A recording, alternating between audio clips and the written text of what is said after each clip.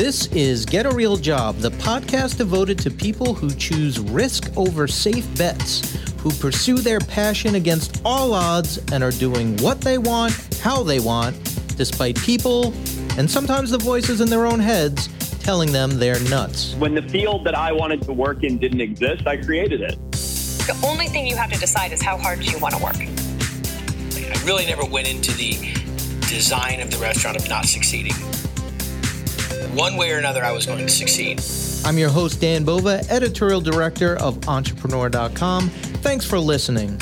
And now, get a real job. So how does a guy who, in his own words, didn't know shit about country music wind up partnering with 10-time Grammy nominee superstar Eric Church to launch an award-winning whiskey company? Well, let's find out. Welcome to the show, Raj Alva. Raj, how are you? I'm excellent. Why did I know you were going to start with that question? It was a long, windy road, and it's been a fun one. Eric and I met on a golf trip, and I wasn't going to talk about this, but I literally didn't know anything about him or country music. My dad listened to it a little as a kid, but I really didn't as I got older. And I think that probably helped because I just didn't give a shit. Excuse my language. And we just talked, had a lot of beers together. He was always late every morning. I was picking him up, and he always had a beer for me every morning waiting for me. So I was like, all right, this guy's okay. That's beautiful. And I think it was the last night of another trip, and we were just kind of sitting on the porch and talking. He was asking me about some of the businesses I did, asking me about Grayson and some of the other things I've done. And I was asking about some of the things he's done, and we got into the whole Jack thing, and we were actually drinking whiskey at that point. And I just kind of threw out, I said, you ever think of doing something like this on your own? I know you love Jack and you love the people there, but it's an interesting time to be looking at something like this. And he said, it's funny, Kenny Chesney and George Strait, I knew Chesney's name, I'm embarrassed to say, I knew George Strait, but didn't know how big he was. Had told me all along that I should be doing something like this. And I said, well, I'm buddies with the guy who owns Michter's. He's a good friend. Let me just text him and ask him some questions just to understand what would be involved. And this guy named Joe Magliocco, a great guy. And Joe called me back right away, and we talked for about an hour. And first thing he says, why would you guys want to do this? Yeah, Jack's great, great partner. And I said, Joe, I know you don't want competition, but just tell me the facts. And so I didn't think anything of it. We went back home, went back to our families. He called me maybe a week or two later, said, were you serious? I said, I don't go into any of these things without doing some research first. So I know enough to be dangerous. I know a bunch of folks in the space, but let me do a little work first. And that work ended up being 3-4 months. Eric was getting pissed. He's like, what takes you so long? I said, Eric, just give me some time. This is expensive. I'm learning this is not a simple thing to go into. And so we kind of made the decision when we laid it out that this would be a lot of fun. But we had some rules set to ourselves when we decided to go forward. First rule was it had to be fun. If it wasn't fun, we weren't going to do it. Mm-hmm. We wanted to build the best thing we could, and money was not an object. We both kind of allocated, a decent. We were fortunately blessed to both be in a financial space to be able to do this. And so we both said, okay, let's do it. So that he and I are equal partners, and we do everything together. And it just kind of came together. It's almost like a joke, right? The Indian dude and the country guy sitting in a bar come up with this idea. But he's just a very solid guy. I can't say enough about him as a partner. And it just became very evident when we were doing the research on the business. One of the things I've learned in some of my past deals, the hardest ones were the ones where your partners don't think the same way you do. There's maybe a respect differential between your views and their views. And he and I have always respected each other and our judgment. And, he's got his lane, I've got my lane. And we always, I always say, hey, it's your lane. And he says, that's your lane. You take care of that. And it's been phenomenal. So he's the country Western guy. You're more into hardcore rap, right? That's how you became famous? Yeah, hip hop and rap. Exactly. I love I'd be honest. It's my friend's joke. They're like, they get in my car now. Are you 100% country all the time now? Yeah. Because I really did start. He's not. There's the country that's really country, and then there's kind of the kind of spectrum of it. And that middle spectrum, I've really started to, Chris Stapleton, those guys, I've really started to enjoy But Eric in particular, funny enough, his music was what actually got me convinced he'd be a great partner, is because his creativity is really, really impressive. And so when you add his creativity to my kind of blocking and tackling business, and I have creativity on a business standpoint, but he's really got creativity on a consumer kind of business standpoint from that side. It really was, it's a good fit. It's a good fit. Yeah. Yeah. It sounds like it. Well, so just to go back a little bit. So you meet on this golfing outing, you hit it off. Now, did you, before that, was running a whiskey company anything you like sort of dreamed of? Are you a big whiskey guy, or this all just sort of evolved as you guys talked about something you'd like to do together? I've looked at every kind of business. I kind of have always if you look at the businesses I'm part of right now, I have a artificial intelligence health technology company I'm chairman of. I've got a golf clothing company that I'm on the board and one of the first investors of. And I got this whiskey company. So I'm always looking for interesting ideas. I've invested in a bunch of other things, but there always has to be a fundamental reason that I think it's a good spot to go into. And in this case, it was Eric. If it was anyone other than Eric who would have been my partner, and he didn't have that background in whiskey, I probably wouldn't have done it. Right. I might have bought a brand that existed already and said, we can turn this around. But starting from scratch is that's not easy. So we started Grayson from scratch. It was very similar, but I had a real gut feeling on Charlie, our CEO, and it paid off. But I always feel like you have to have something to differentiate if you're going into a business and starting from scratch. It's one thing to buy an existing business and fix it, but starting from scratch, I wouldn't have got into it if it wasn't for Eric. But I had looked at spirits, I had looked at beer. I just think it's a fun space to be in. Yeah, it brings people together. But this was the first time I really took it seriously. So just promise me, as you're in the AI space, as it starts to take over every single thing we do, just promise me it's not going to take over drinking whiskey for us. That might be the only thing we can do at that point. I will promise you that AI is a lot farther out than people think. So it's a great buzzword right now, but it's going to be a while. So we have some time to keep drinking our whiskey. All right, good. So let's talk a little bit, because I'm sure if you tell someone you run a whiskey company, it's like, oh my God, that's so awesome. That must be so fun. And you've said it's so fun, but it's a company. There's a lot of whiskeys out there. Can you talk a little bit about how hard it really is to, like, as you said, start something from scratch that doesn't have a 150-year-old history to it? Yeah, it's very hard. So it took us almost 3 years to launch this from just the concept to, hey, let's do this. And a lot of the thought went behind, what do we have to do to differentiate ourselves in the market to really build a brand? And when I went to a whiskey store, it scared the crap out of me. I mean, there are so many brands out there. Yeah. And again, the same thing happening with Grayson, with the clothing company. I went to the PGA show the first year I invested, and I looked around, there's 350,000 square feet of golf shirts, 100 companies. Like, oh my God, what did I just do? So at least this one, I knew I could drink the product if we didn't sell it. And I knew the golf clothing companies, I could wear a very expensive golf shirt. But, so, we really thought through it. And one of the things we said is, if we can build, there's a lot of marketing and kind of posturing in some of these new brands. And, there's not facts. So there was a couple brands I really looked at and said, okay, Bardstown, they're putting their ingredients on the label. They're being very fact forward and telling people what they want. And we had already decided we were going to do that. And I said, if we're transparent and we really spend the money and buy the best ingredients and the best products, and with Eric's fans, I think being willing to try some of it, I had a feeling we could get some friction to get a light to start the fire, right? And we spent some time making sure that, we spent 2 years with this liquid, and we went through a lot of different iterations, but really making sure that this was a liquid that if independent reviewers tried it, they were going to say, this is something we never had.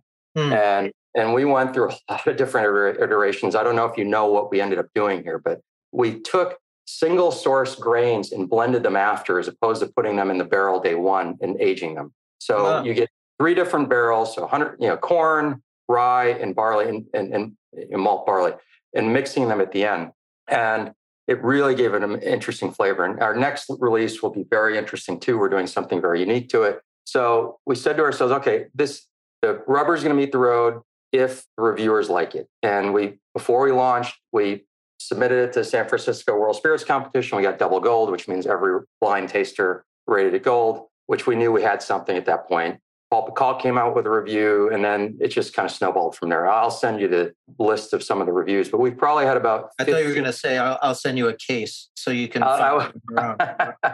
You make me look good. I'll send you a case. How's that? But we knew we had probably 15, 20 just glowing reviews right now. Things like, Standard Bearer, one of the best things I've had all year. So we hit it. We that was the risk, is that the reviewers didn't like it. And then, frankly, I'm not sure we would have a viable business. Right. Like it. So that was really the way to do it. It's to just spare no expense. You have to have something to catch fire. And for us, it was that quality. And, so I've spoken to people who started with much, much smaller operations.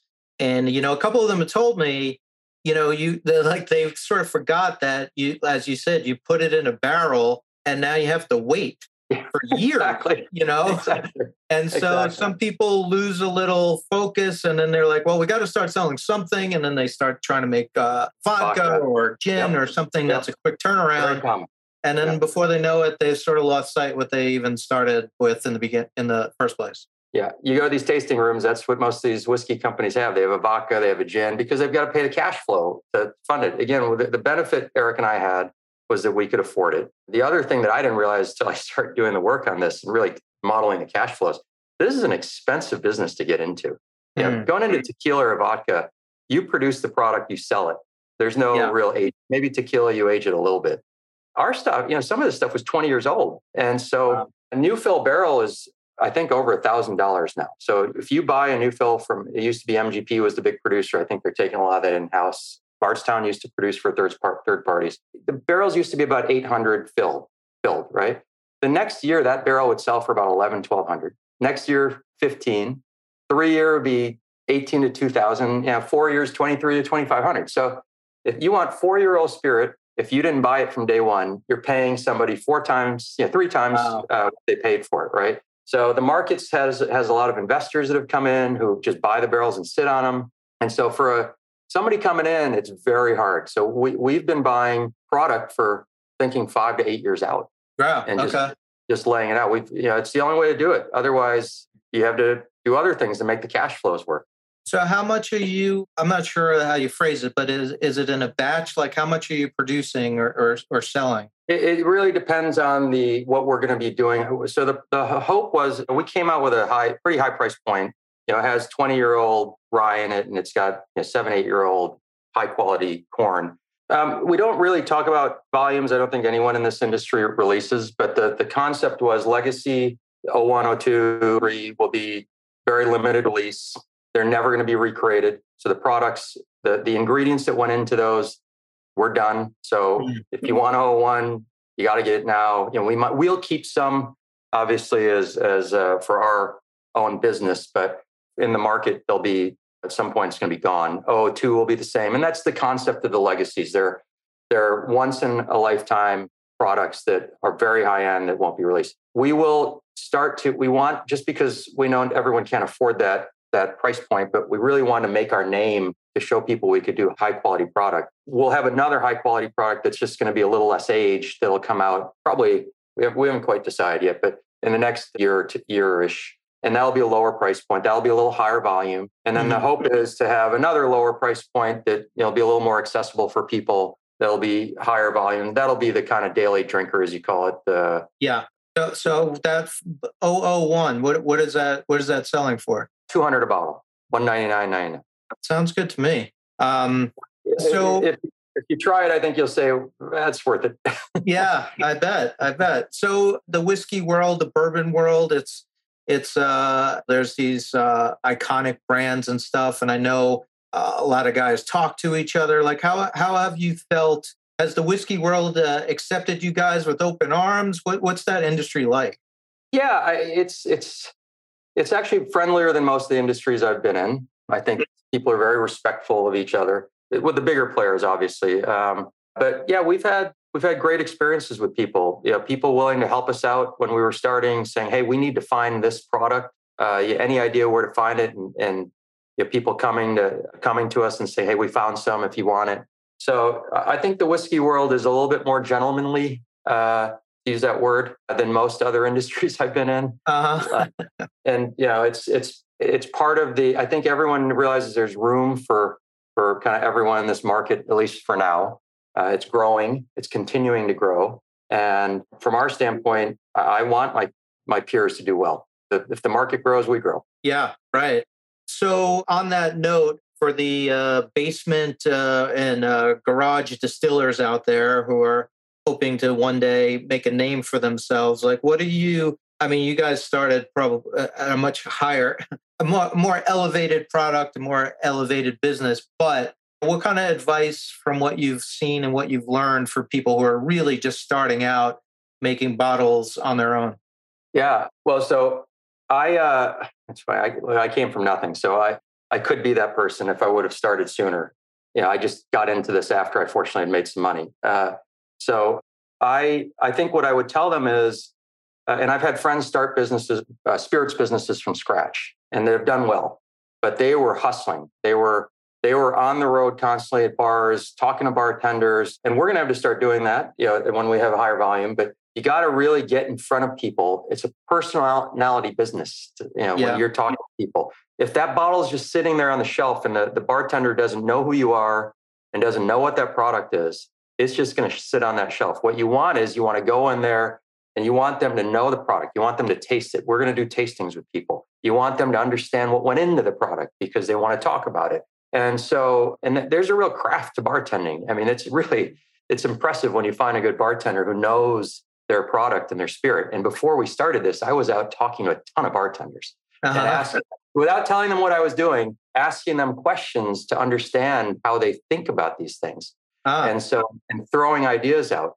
So if I was going to start something from my basement and I had the time to do it, because if you're doing your own still, you're going to have a lower price point. You're going to have better costs than we did because we were buying it. Down the road, we might have our own still, but right now we're buying it because we want to get in fast. I really think the part that they have to look at is, where's the market that they can get the most traction? As their distributors around us, this 3-tiered system is very hard. You can't just sell to the customer. You've got to sell to a distributor and find somebody that'll take your product. And then they sell to the retailer, but then you've got to make sure that you're talking to the retailer too. So there's a lot of hustle involved in this. And so try to figure out a distributor that will take your product in a small market, get big in that small market so it gets some traction, show people that it's selling, and then try to go into some other markets. And that to me is like the formula where this could work. If you try to go broad too fast, you end up sitting on the shelves. You don't want the product to sit on the shelf. Right. No, that's great. Aging, once it's in the bottle, does not improve the flavor, right? No, all the flavor comes from the liquid when it goes through a heat cycle. Is basically what it's called. So in Kentucky, that's why they're in these big temperature varying climates. When it gets hot, the liquid expands, the barrel expands, the liquid goes into the barrel, and it gets all its color and flavor. And then when it gets a little cooler, it comes back down. Right. It's also why you lose angel share over time. The liquid evaporates. And so, you have to age in the barrel, unfortunately. So it's not like wine where you can put it in right. and set it. Yeah. Well, my favorite part of that is doing the research by going to a lot of bars. That sounds like my kind of research. So maybe I'll start. Very good at it. I was very good at it. Excellent. Well, this is fantastic. So what's the best place for people to find Whiskey JYPSI right now? Yeah. So if they go to reservebar.com, Reserve Bar will tell you where in your local area that it's available. Unfortunately, we're not in all the states yet. We're in most of them, but there's some states that are a little harder to get into because of liquor laws than others. But Reserve Bar will be able to tell you where the local retailer is, or you order it there and then they'll have that local retailer ship it to you. Excellent. Well, Raj, it's been awesome talking to you and learning about this. And I think it would only be fitting if you sang us off with your favorite Eric Church song. Record year.